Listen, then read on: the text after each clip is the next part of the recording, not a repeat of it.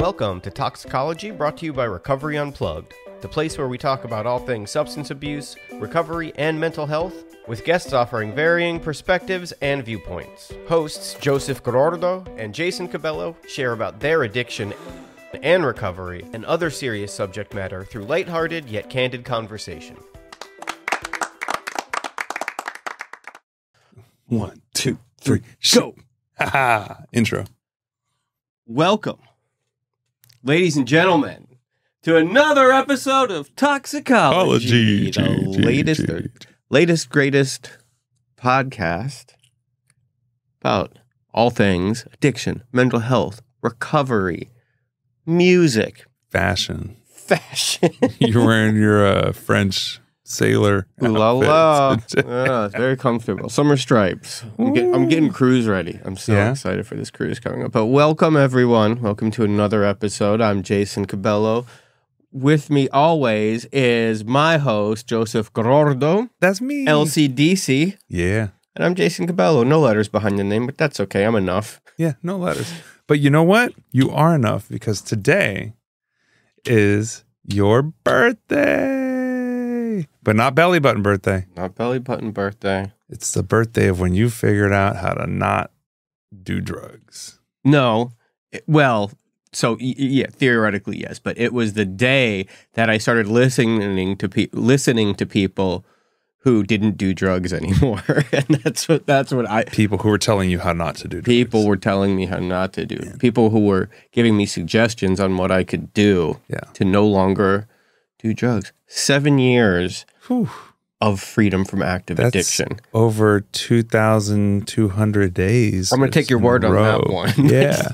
Yeah. It's a lot of days. So the most important thing that I realized, and you know, I don't do too much reflecting on this, but today I had the chance Of to. course, yeah. And God, I don't want to use her, you know? And it's like I never thought that was possible. And today's like a 777 because it was almost 7 years to when the first time I went to a meeting and wanted to get clean and starting going to treatment. 7 years. And then 7 years of clean. So 14 years of being in the recovery community. Trying to seek it, yeah. And luckily, you know, as I always tell people, like, you know, I have somebody in my life right now who I've talked about on the show who just is on his way back to treatment today. In and out, in and out, in and out. And, you know, he apologizes to me all the time. And I'm like, don't apologize. Like, surprise me. Yeah. Call me before you use. And he did this time, but still, you know, yeah. But he's going back to treatment. He wasn't like, stop me from using. He was like, I'm just filling you in.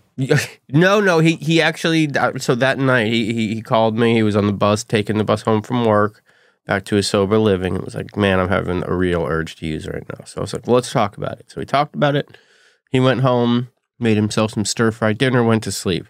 But I guess woke up the next day and was like, I don't think I'm going to go to work today. I think I'm going to do my things. So... Yeah. I don't get mad at it, but I understand it, and I try to tell him how I did it. And that's all I could do. For sure. You know, it's, I like the way you put that about how it's like 7 years from when you started to listen to people telling you. Yeah. And I had a weird experience. Well, not a weird experience, but, you know, I got a call yesterday from a sister looking for help for her brother, right? And, you know, the mom and dad only speak Spanish. So, you know, I talked to the dad last night, and then this morning the mom calls me and she's like, oh, you know, he went to sleep. You know, he was ready to go last night. He asked us if he could sleep at the house. We let him sleep. And now he woke up and he's saying he doesn't want to go. Right. And I started talking to her, and this poor woman, you know, I shared a little bit of my experience with her, and she just starts crying, you know. And she's like, you know, my daughters tell me not to give him a place to stay. And sometimes he pushes me and yells at me, but I don't tell anybody because I don't want him to get in trouble. Right. And it just breaks my heart. She's like, will you talk to him? And I get on the phone with this kid, 20 years old, clearly high. Yeah. You know, because, you know, I told his mom, I was like, he wanted to go last night because he was hurting. He probably got something after you went to sleep. Yeah. And now he feels fine. But she's like, no, I don't think he did. I'm like, yeah, he did. So he gets on the phone, clearly intoxicated.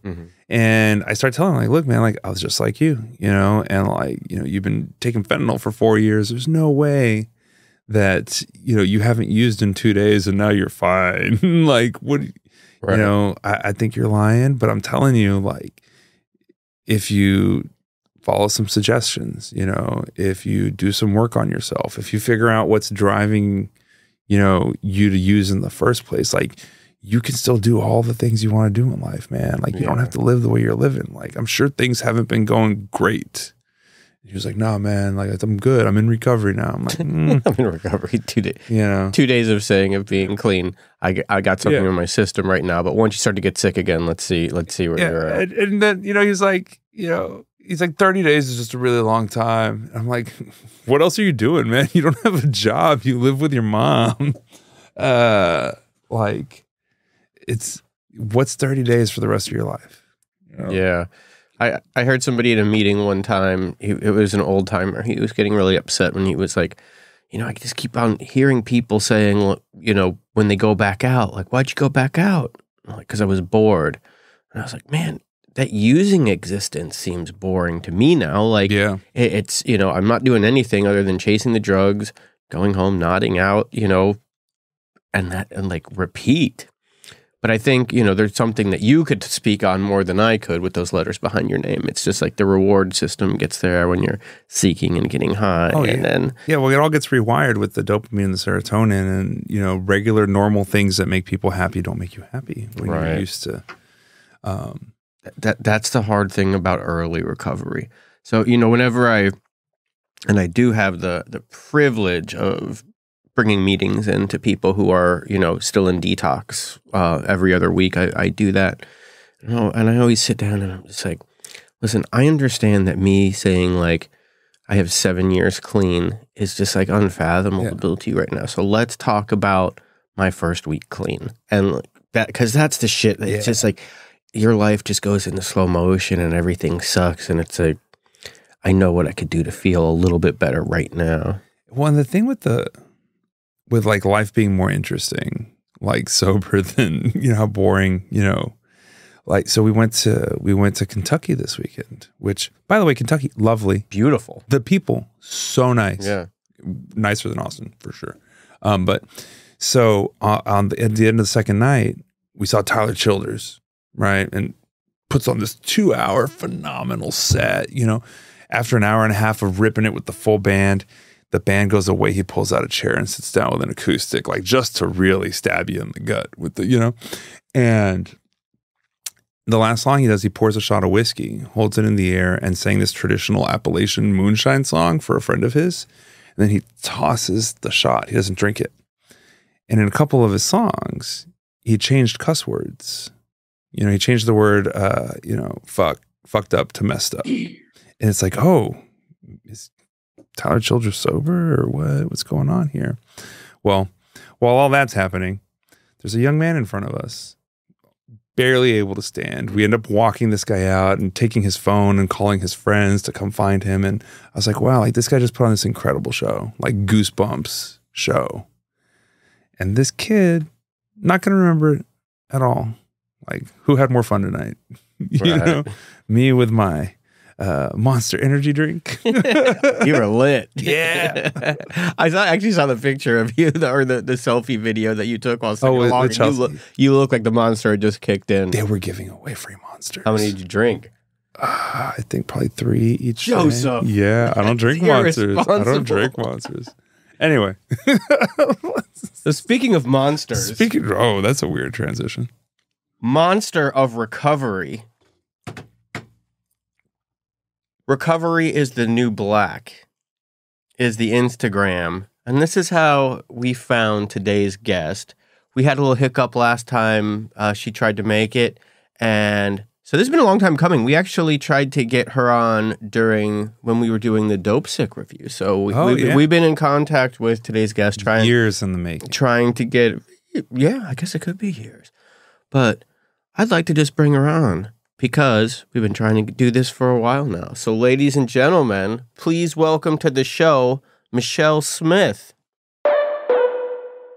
Hello. Hey, there she is. Welcome to the show. Thanks for having me, guys. Long time coming. Yes. Yes. So we got to chat a little bit before the show and, got to find out a little bit of your background because I just knew you from your Instagram and social media presence, but turns out you do some pretty impressive things. And before we get into all that, Michelle, maybe you could just give the viewers just a little background about yourself and who you are and what you do. Yes. So I am Michelle Smith, and I'm the founder of Recovery is the New Black, which is a digital community for women who are living or exploring an alcohol-free life. That's in the nutshell of what I do in the evening as a recovery coach. I've spent the last 22 years doing addiction counseling in a maximum security prison. I've also been a probation officer for drug courts and veterans court and mental health courts. So I do a lot of service in the community. And, when I finally fell into my own personal addiction, it was just, now I'm not just the book smart of addiction. I am somebody who is in the midst of it. And it gave me such a different perspective to heal myself in my recovery journey and to be there for my clients in a different way than I ever could have before. And so my passion is just, really serving people who are really struggling with hardships in their life and are losing faith in themselves. So that's what I do. I've got 2 kiddos that live in the Pacific Northwest. And where specifically? Yes. So I live on the border. Yeah. Oregon and Washington. Oh my God. That's like the best part of the country. It is. I love it. Oh, weather. It is beautiful. We need to take toxicology on the road and do a couple weeks out there. We could do one from Haystack Rock. Okay. Right. You heard it here first. Haystack Rock. Yes. That's the one from the Goonies, right? I believe so. Yes. Yeah. That's so funny. I was just at the Goonies house too. What? The house is still there? Oh my God. Yeah. I had no idea. Oh yeah. It doesn't look the same over the years. They've had different owners. And so they cleaned it up. It's got So it Wi-Fi doesn't now. look, Yeah. yeah. Do they still have the pulley system thing that bring the in the beginning? Yeah. Yeah. Okay, cool. No, I mean, no joke. At least once a week, I fantasize about like quitting my job and selling everything I own and just moving out to Oregon. Yeah. Yeah. Okay. Like I'll just be a farmer or something. I don't know. So if I don't see you just suddenly disappear, that's where I'm going to go look for you. Check for me in Oregon. Okay. It's a thing. People do that too. So Yeah. I wouldn't be surprised. Yeah. So are you from the Pacific Northwest originally? Is that where you grew up? Yes. Yeah. Born and raised. Wow. It's fascinating. So as a Pacific Northwesterner, and we'll get to serious questions, but what are your thoughts on your area's portrayal in the Twilight series? I have to say that I don't watch Twilight. Joseph's crushed. I mean, I don't really I know. either. My wife loved I it. believe between the three of us, you are definitely the biggest Twilight fan. the expert. Well, because it's in Forks. The town of Forks is the main. Yeah, it is. Yeah. I've seen so a you few do know. No. I do know that. Yes. That is so funny. Now, so when so you were working in kind of these helping areas, through probation and mental health courts and all these different things, and then discovered recovery. Is that what I picked up from your intro, or is it the other way around? No, that's exactly what it was. I was working in the field for at least over a decade before I even started to struggle with substances at all. Yeah. Which is fascinating. Yeah. So I guess my first question is, what drew you to the field? Because typically we see, people who have trauma become trauma counselors. People with addiction start working in addiction services of some sort. So what initially drew you if you didn't come from that traditional path? Right. It's a great question. I was raised with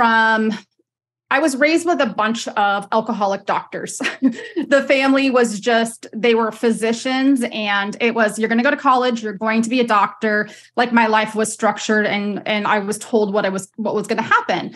And I knew that I wasn't going to be a doctor, but I wanted to help people. That was the environment I was raised in. It's giving, caretaking, being of service. And so I started exploring into like teaching and counseling. And through college, I had an internship with the crisis line. And I just fell in love with the ability to help people and advocate for people at their worst time of their life, which then just spiraled into getting recruited into the prisons to be able to build these recovery programs so that these inmates can get out and be productive members of society. So it kind of started that way and evolved into just, I was trained and conditioned that way as a clinician, and I just absolutely love it. So that's kind of the backstory. Okay. And so prior to, entering that field, aside from being raised in kind of an alcoholic environment, pretty normal, traditional, straightforward kind of life? Yeah. I mean, I remember somebody asking me this. I think it was the clinical director of my inpatient treatment program where I was a patient. And what's normal, right? Yeah. The setting on a washing machine? Like, I don't even know. Because I was like, I had a normal childhood. I wasn't beat. Wasn't sexually assaulted. Like, I had my basic needs and more. It was normal to me. But having an alcoholic father, and my evening is contingent on if he was drinking or not. Are we going to play or am I going to hide? Yeah. That's not normal, Absolutely. And so my basic needs were taken care of, but was it normal? Probably not. No, absolutely. I mean, like, especially as a child, right? The person who you kind of depend on for everything, not knowing if you're going to get nice daddy or mean daddy, or, super fun or super not fun, or leads to kind of like an insecurity, right? Not having kind of like that solid rock or reliable person. I could definitely see that, kind of causing some issues. Yeah. So are we talking with your father functioning alcoholic, obviously, like making it to his career is not in jeopardy, but when he gets home, it's a different story? It was until it wasn't. He was, patients reported him and he was mandated to go to inpatient treatment twice. He is now passed and he was sober for several years before he had a massive heart attack. Mm-hmm. But it got him into a heap of trouble with the board and with the community and everything else that, this disease doesn't discriminate, right? No one is immune. And I think there's a really high risk of people in the professional field as well with burnout, and me included. There's a license. I have a license. It's on the line if I am doing something I'm not supposed to be doing. And so it kept me a little bit more secretive and in silence because people expected something from me. And there was something to lose if I disclosed that I'm struggling. Right. So that keeps people quiet, and it kept him quiet. It kept me quiet, and it kept a bunch of people that I work with quiet. And there's too many people dying for us to stay silent in our sobriety. And if we can be that voice for one person that you guys know that they're not alone, that's huge. Right. Absolutely. One thing's real interesting with, like, when you're talking about like professionals with licenses and things like that, very often we see like attorneys, right? They have one of the highest incidences of alcoholism of any profession. And it's talked about like in attorney publications, but attorneys don't necessarily come forward all the time and seek recovery, because like fear of losing that license keeps them from asking for help. But all those long-term programs, specifically the ones for the pilots and the ones for doctors, they have really long-term stringent programs, like a year minimum of supervision just for getting caught one time in trouble, right? But they have some of the highest success rates because not only is it super long and thorough treatment, but they have something to lose. So like that same thing that kind of keeps them from seeking help really serves as a huge motivator once they are actively seeking recovery, which is super interesting to me. And it is a big difference if it's like self-disclosed or if they get caught doing something. I'm sure there's some kind of, I'm sure you get in more trouble if you get caught than if you self-disclose, but not enough of a difference that they just say like, hey, send me to rehab. Gotcha. Yeah. So where did the slippery slope start happening for you to where it was brought you to getting the practical knowledge of this side of addiction? Yeah. I always knew that I had like the generational curse. Like I had this predisposition, and I went into this with intention. Like, I don't want to be like X, Y, and Z. I want to be the perfect example of what not to be. And so I really stayed away from drugs and alcohol, even just experimenting in high school and college. I'm just like, it's not going to serve me. It's going to deter me from what I want to do. I don't have the desire, so why try? And as time went on and I was working really hard in my professional career to really climb that ladder, burnout, stress, overwhelm. I found myself working by day in the mental health ward, at night working in the substance abuse ward, 12 hours in a prison. It's a lot. It's draining. It's exhausting. And that's where I really started noticing that I started saying yes to happy hours, team building activities, hanging out with my coworkers in the little small amount of time I did have to socialize, where it just became, one won't hurt. I've passed this threshold. I'm in my mid-30s at this point. If it would have happened, it would have already happened. And so I opened up kind of Pandora's box to, I'll just be really cautious and careful. And I was for many years, again, until I wasn't. Major life changes really triggered that. I lost my mom right when I had my child. So losing your own mom when you become a mom was just devastating. Again, unexpected. And my husband was deployed to war. I had my first stroke and I hadn't been diagnosed with postpartum depression yet. And so there was this melting pot of hardships that were happening all at the same time. And I had already opened up Pandora's box, right? So I was already starting these habits and these rituals and these routines. And it was slow and steady, but my dependence was and my tolerance were increasing. And as time went on and I wasn't addressing this, it just got to the point where it gets in everyone's addiction of boundaries, rules, moderation, measuring, all the things. It didn't matter anymore. I would drink top shelf alcohol until I was running into the gas stations, for airplane minis and boxed wine and whatever garbage I could get my hands on. And that it was dangerous, and all the consequences you guys know that come along with being an active addiction. It just kept going and going and going. Child Protective Services, hospitalizations, inpatient treatment. You think you'd figure it out, Michelle, right? Yeah. Well, you said there was an injury at some point that got you on the opiates. Well, hold on. I'm sorry. So go ahead. When you talk about it not really kind of starting until you're in your mid-30s, were you completely abstinent because you knew your genetics until then? Or like you drank socially and then during that time is when it became more of a regular occurrence? I had done it very rare occasions. So I wasn't completely abstinent. I had never touched the stuff. Yeah. It was maybe a couple times a year at New Year's or something like that. And then it started to get normalized on every day, it's Wednesday kind of. Right. Okay. Got it. Yeah. We don't need to wait till Friday or 5 o'clock or, it just kept going earlier and earlier until I was just drinking every single morning, 24 hours. And so some connection here. I used to work with an adolescent drug and alcohol treatment program where a lot of our kids were mandated by the juvenile justice system. And I used to have to go down to the Juvenile Justice Center every Wednesday and attend the drug court and, kind of talk when the judge wanted me to talk and give little updates on my guys. And every Wednesday I was invited to happy hour. And every Wednesday I was like, I don't drink, you guys. But all the POs would all go out to happy hour afterwards. And I know that when you say this, it's a real thing. I've experienced it. Yeah.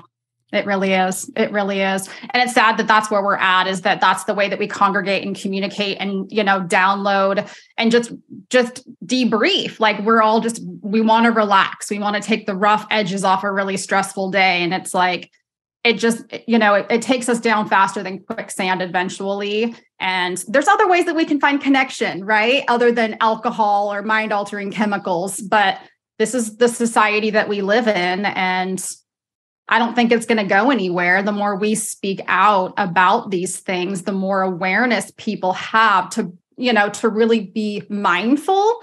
But I have to navigate life through a really boozy culture.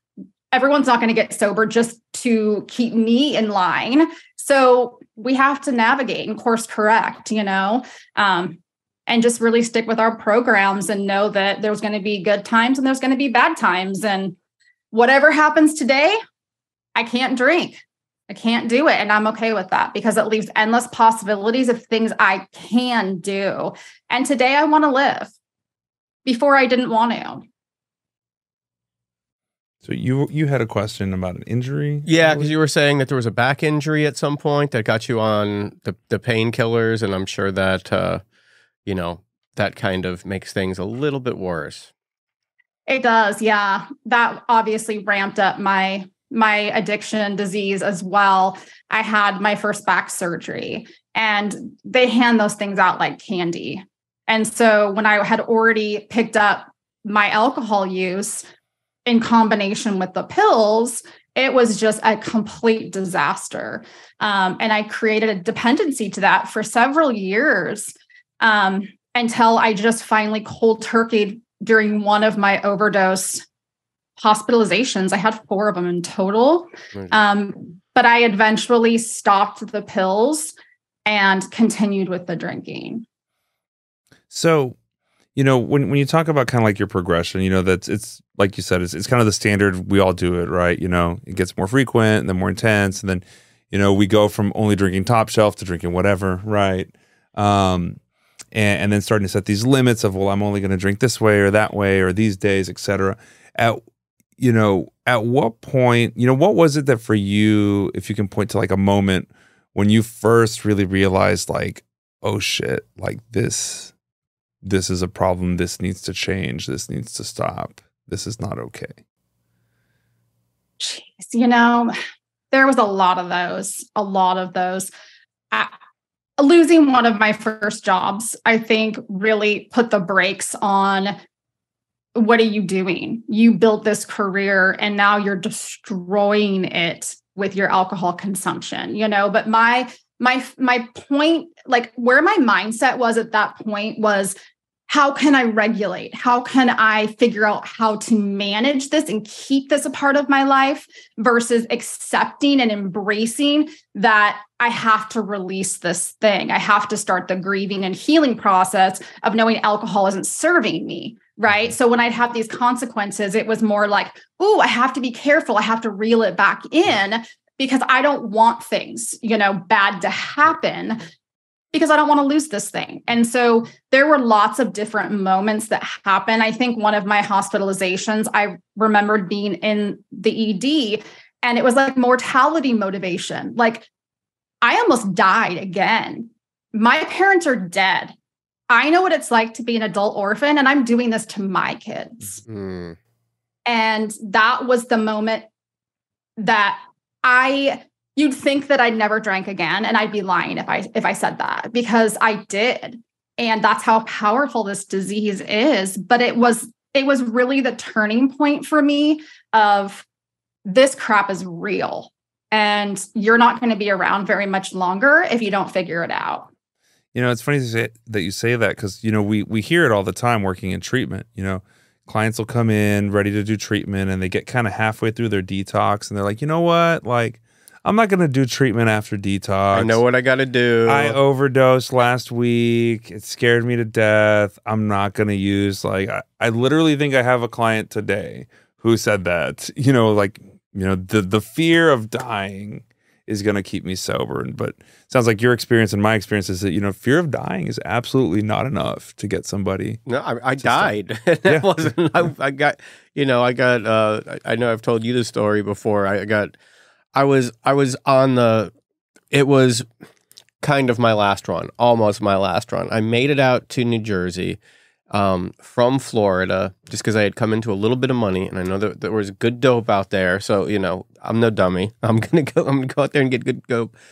I run through the money, and I'm in some fucking just the dirtiest motel you could think of, pay by the hour, and I overdose. And then get Narcaned, and then if you've ever have you ever been Narcaned before? No. Oh god. So it just it's like I almost died the old-fashioned way. Sorry.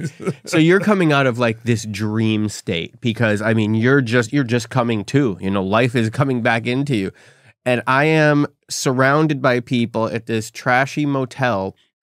And as soon as everybody sees me wake up, I see a crowd of people around me. everybody just walks away.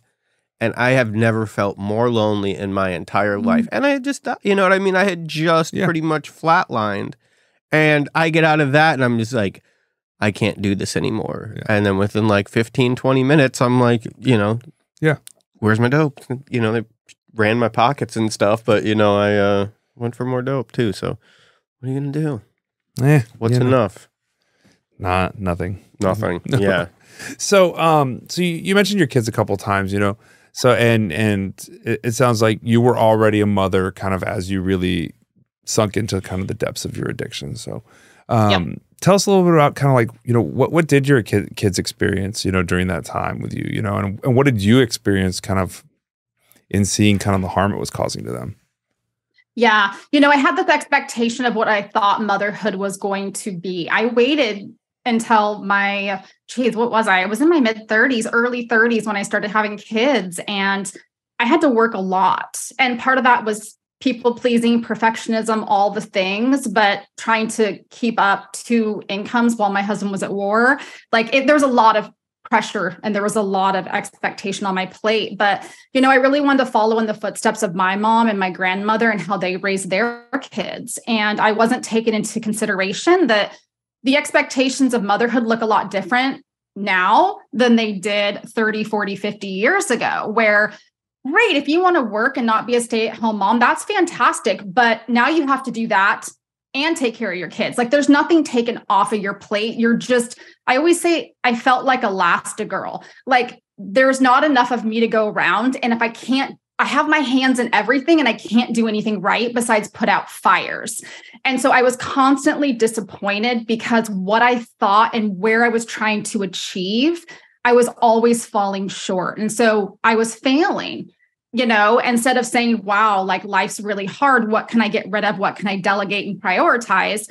My stubborn butt was, I have to do it all and do it with a smile on my face. And alcohol seems to be helping. It suppresses and takes just a lot of the overwhelm and the noise out of my head, even if it was temporary. Mm-hmm. And so my son, he was 3 when I went to inpatient treatment. My daughter was 7, and she remembers a lot of this. And, you know, some examples are my older sister. She, you know, I remember her putting in her phone number in my daughter's backpack as like an emergency number in case she needs her for whatever reason.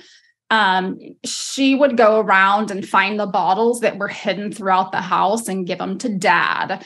And they really created a bond of some type with that connection of mom's sick. We have to find all of these so that we can help make her better. And that really took that wedge of, you're policing me, you know, you're not trying to make me better. You're just embarrassing me and shaming me, all the things that I wanted to say that weren't really true. But I just wasn't there. Yeah. And so my daughter saw a lot. But, you know, I have made it, me and her have this bond now that I have now been in recovery longer than I was in active addiction. And she's my number one supporter, you know, and to normalize sobriety for my kids when there's not a lot of moms that can do that right now, it's really powerful. And, you know, she's super proud of me where I have to sometimes, if there's a mom drinking, I have to remind her, but it's legal. It's okay. We're not going to shame people because they choose this. Yeah. So yeah. Were you client facing with your job when you were drinking a lot? Did anybody ever call you out on that? Like, because I know there's a lot of like, you spot it, you got it, you know, because I know if I was sent to a counselor and I smelled a little alcohol or something like that, that I would have definitely probably picked up on it. Right. And I think remembering the population of people I worked with, when you're well respected and you're protected at whatever cost. And so nobody ever reported me. I did go to a DUI training and the DUI judge found me intoxicated and I did lose my job. So there was that huge, horrific disaster. But none of the clients, at least that I know, ever reported anything that got back to me. Can you tell us that story there, the DUI? gosh, it was horrific. I don't even remember all of it clearly.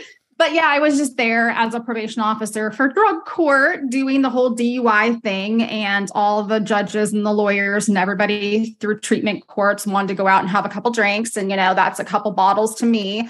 And, you end up shoeless, phoneless, eating Taco Bell under a tree in a park. Oh, Jesus at Christ. 3 a.m. Like, doesn't everybody do that? And so, that's not a good way to represent your county and your treatment court. So that was huge for me and kind of the cornerstone to me accepting the need for help and actually going to treatment. So again, it's just another huge barrier and, disaster that had to happen in order to get to where I am now. So that was kind of the impetus for your first inpatient. So did you say that you went to treatment multiple times? No, I was hospitalized multiple times for overdose, but I only went to treatment once. Okay. So we were talking at work earlier, a couple of us were just kind of, talking about recovery stuff. And someone brought up one of our staff members got sober at this place that's known as kind of like a hardcore place that you go to once you've been to treatment a couple times. They're like, you should try this place. It's a little more intense. And so this guy mentioned, I got sober at this facility. And she was like, oh, how many times did you go to treatment? And he's like, oh, I was a one-shot wonder. And so he got sober the first time he went to treatment ever. So very cool. Yeah. So going into treatment, had you shifted in mindset to I am going here to learn how to live a life where I'm completely abstinent and in recovery? Or was it, I'm going in here to kind of figure out how to just drink on the weekends, or maybe, you know what I mean? Because I went to treatment, half a dozen times, and it was only the last time that I really wanted to not do any drugs anymore. Right.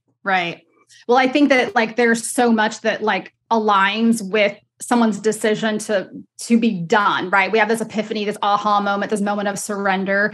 And it's from me walking into the rooms of Alcoholics Anonymous till the day I had my last drink, all the messages in between with hospital doctors and inpatient, nothing was different. It might've been delivered a little bit different. I was just ready to hear the message, right? I was wholeheartedly ready. No matter what happens, it's off the table. There's no discussion. There's no negotiation.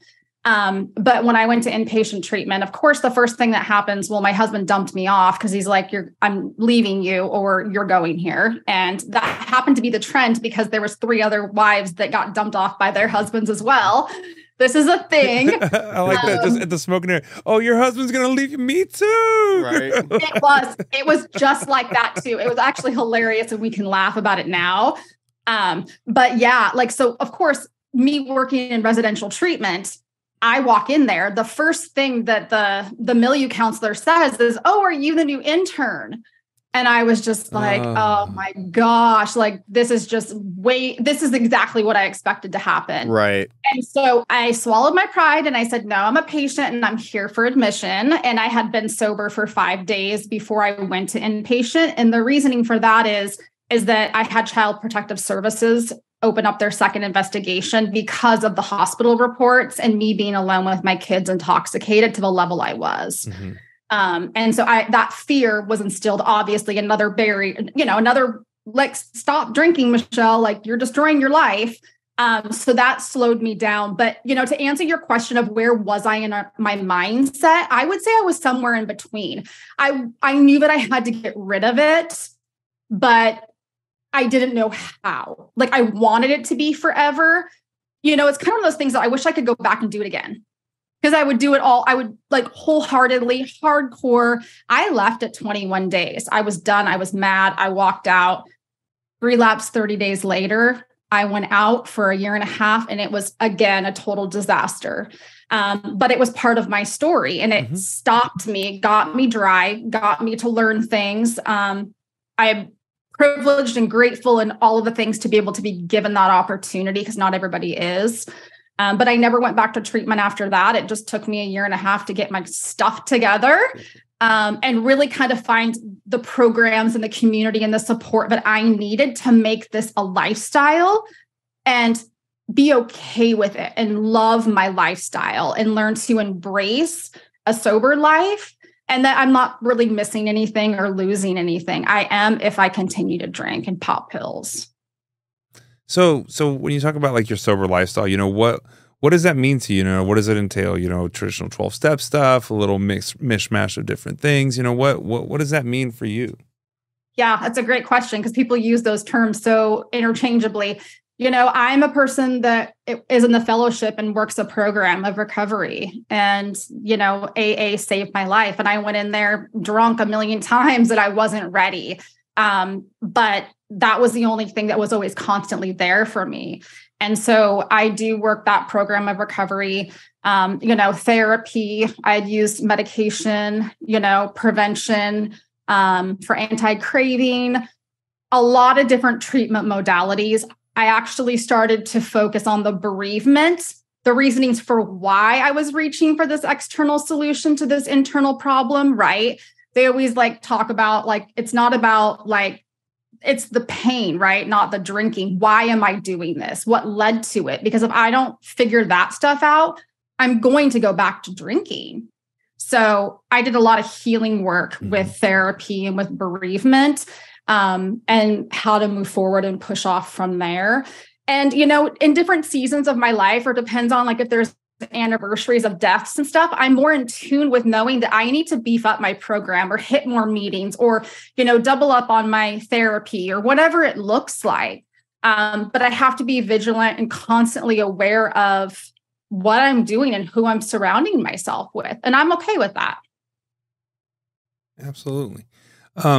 So at what point does sober is the new black become a thing, Recovery is the new black. Sorry, recovery is the new black. My bad. Recovery is new. You were fine. I had to tease you. So I started that when I was a little over a year sober. And I think the main reason that I did this, and remember, I worked in a prison where you can't have photographs, social media, you can't be extorted for your family. It's very much behind the scenes and secretive, which is exactly how I lived my life with my parents. And so all of a sudden getting social media and actually telling somebody that I'm an alcoholic and putting all this out to the World Wide Web was freaking terrifying. And I did it because I knew that I needed another level of accountability. And so I started that and use it as my personal journal and realized that there was so many other women out there that I didn't realize. I really thought I was the only one. I'm not that special. Michelle, you're not the only one. But documenting and having all of these people say me too was more powerful than anything else. And so those conversations kept getting bigger and bigger, where I moved it from, into private groups and started having these, interpersonal relationships and these, teaching moments with these women. And it's like a movement. It's like a thing. So that was the motivation to start doing it originally. So it was just meant to be kind of like your journal, kind of place to document your journey, and then just organically snowballed into this thing that it is today. Yeah, absolutely. That's exactly what happened. So, yep. and is, one thing that we talk about a lot on the show is, how broad recovery can be, right? AA, NA, Refuge, Celebrate Recovery, yoga, transcendental meditation, medication, therapy. There's so many different things, and also nuances, right? Abstinence focused recovery, harm reduction recovery, everything in between. So kind of, where do you and your community stand on all that, especially when you have something that it sounds like it's pretty nationwide, maybe even international? How do you bring all that stuff together? It's so personalized. There's a huge alcohol-free movement that's happening with the sober curious, the sober serious, whatever we want to call ourselves, where, I think when people use the term sobriety, it's like they struggled with addiction. They struggled with, alcohol. And so there's a lot of conversation around what do we call ourselves, right? And why do we have to have labels? I'm a person who believes in harm reduction and really just meeting people where they're at, because that's just what I think people should do, you know, and that's what I did. And, you know, I couldn't get scared into it. And so that's a huge thing for me is just, you know, like you said, this is a smorgasbord of opportunity to really take whatever treatment modality is working for you and run with it. And it can be adjusted according, like I said earlier, like in my different seasons of my life.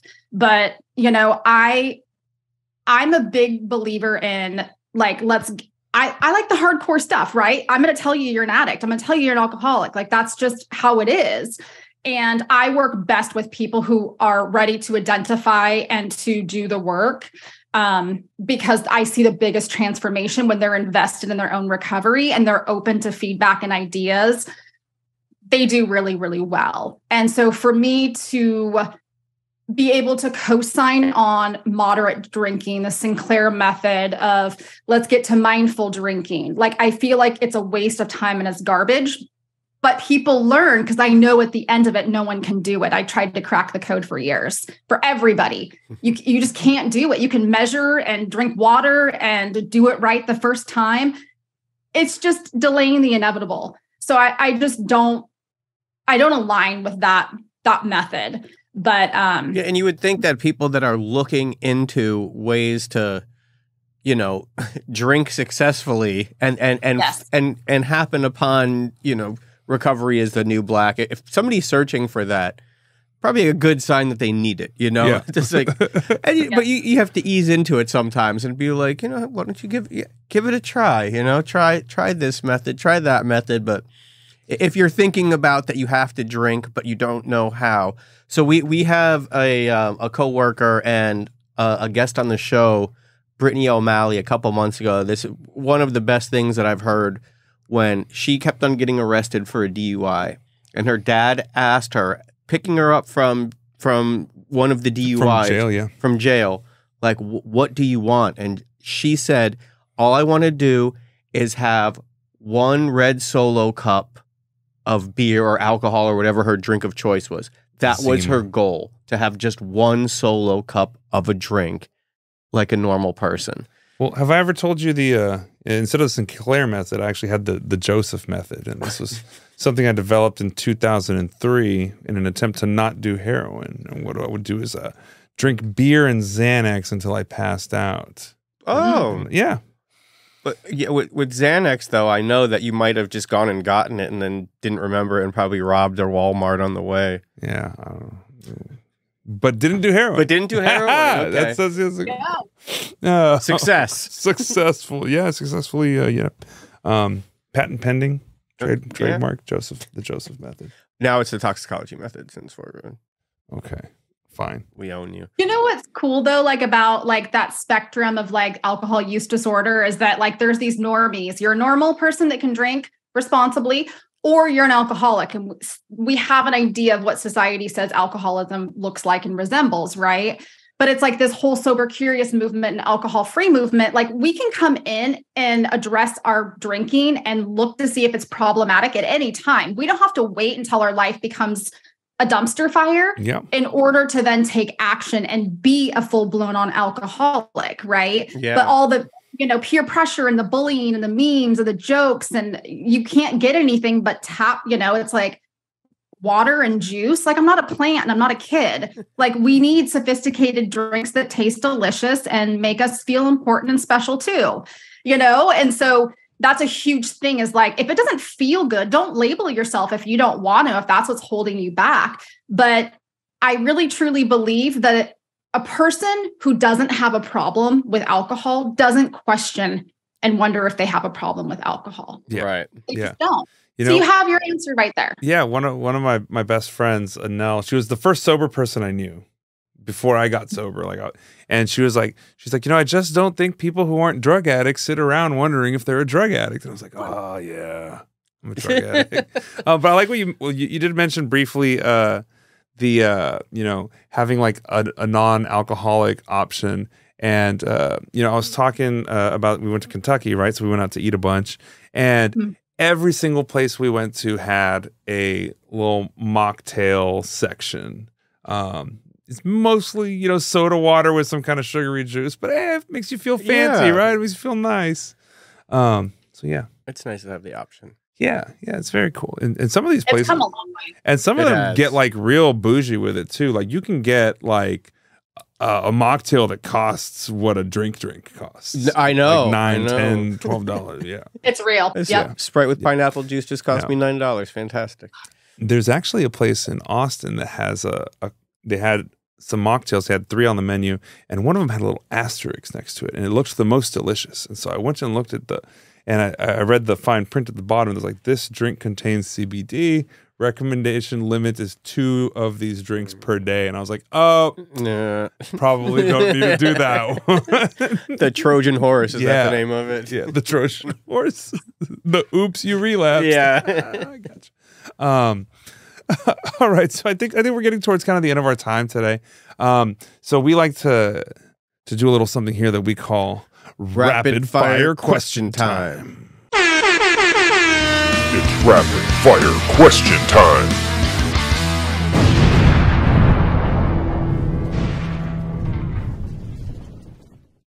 Netflix comes to you, or A24, whatever, comes up to you, and they are going to do The Recovery is the New Black movie.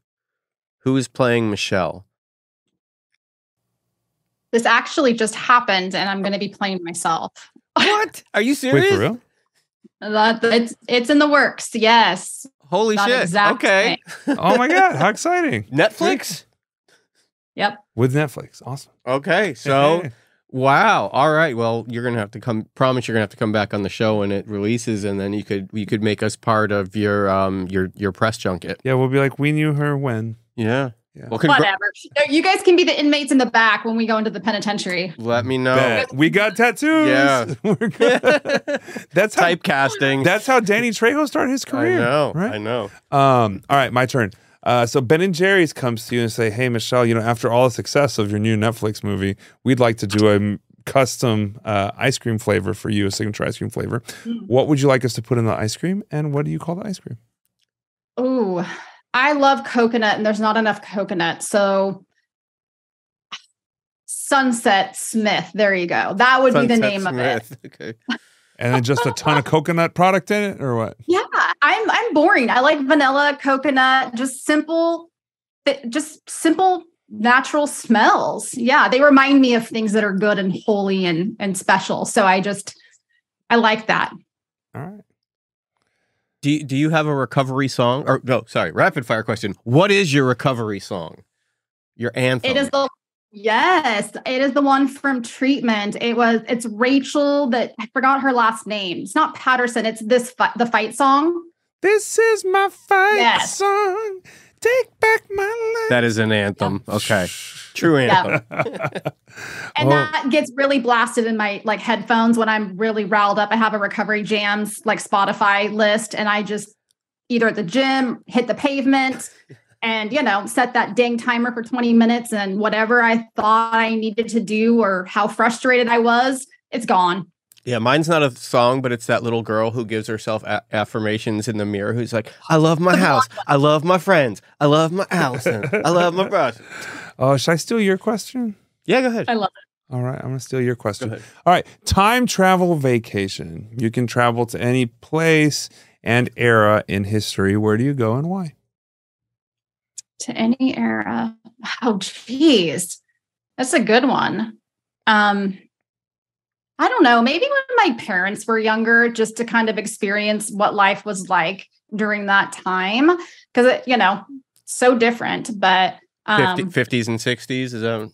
Yeah. When there wasn't the cell phones and there wasn't, it was just the simplicity of just, you had what you needed and you were okay with that. And it was a lot of family and connection. And I think we're losing a lot of that. So that would be cool. Anytime with no cell phones. Yeah. I grew up with no cell phones, and I loved it. I did too. Yeah. Not as much as I did. How old were you when you got your first cell phone? 19. Okay. Maybe 20. All right. Final question. Okay. Have you ever missed a podcast appearance? You're funny. I have to say I have, for the first time ever. Oh. Yep.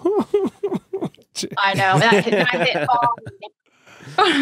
You know, we for those of you who don't know, Michelle missed a podcast appearance a couple months back, one of the episodes when it was just Joseph and I. But we just posted that episode. last week, things happen though, and we definitely forgive you, and we're glad that you got to finally make it. Michelle, if it makes you feel better, I have missed podcast appearances. He's missed on this he's missed podcast. like 5 or 6, and it's not like he calls me and hey, I'm not going to make it next Friday. Like I'll call him and be like, hey, could you grab me a coffee on the way? On the way to what? You're like, I'm in Wisconsin. Yeah. What are you talking? Anyway, all right, Michelle. The last thing we like to do is kind of just give you the floor. You know, as we wrap things up. You know, if anything you'd like to promote, website, words of wisdom, kind of just the floor is yours and open to share with our audience. Yeah, you can find me at any of my social media platforms at Recovery is the New Black. And so I have the website, all social media, and I am getting ready to launch my first course. It should be ready in time for Dry July. And I'm going to be doing an audio challenge, which I think is really cool, that really hits the niche of moms. Carpool line, folding laundry, they need to listen, right? That's a lot of the time that they have. And so the challenge is going to kick off in July and then followed up by a course. I think that's super exciting, needed. I'm just over the moon about it. And, words of wisdom. I think going back to where we were, as we get to look at the spectrum, and just regardless of where you're at in your relationship with alcohol or drugs, is that you don't have to wait for a reason to stop. Just stopping is a reason enough, and ditch the labels. And if it's not adding value to your life, it's okay to take a look at that and start to do the work. You know, I know it's scary, but we can go scared. I had to go scared eventually. And that regret, the only thing I ever regretted was not starting sooner and having my addiction take so many years of my life that I can never get back. But I don't live there anymore. I live in the future, live in the present, but we have so much more that we can do now. So just keep fighting for whatever it is, and bless and release the fact that you might not be a really good alcoholic and you might be considered a quitter. And I think that's freaking awesome. So if you can't be good at being a good drunk, that's kind of a cool thing, you know? Come over to the other side. If you suck at drinking, you might be an alcoholic. Yeah. Right? Oh, I love that. I like that. I don't think I've ever heard it put that way. Like, I'm not good at like drinking poison. Like, I'm not good at it. I quit. Like, okay, I tap out. I'm good with that. We're good. Yeah, I couldn't shoot heroin like a gentleman. Yeah, exactly. Well, Michelle, thank you so much for taking time out of your day to be here and share with us a little piece of your story and the work that you do today. As always, thank you to you, our loyal listener. Don't forget to like, follow, share, subscribe, leave a review, tell your friends, throw up some smoke signals, tag the Toxicology logo on the table at your favorite 12-step meeting. And as we like to say here at Toxicology, there's 1,000 ways in and 1,000 ways out. And we hope you find yours. Ooh. Da-na-na-na. Love that.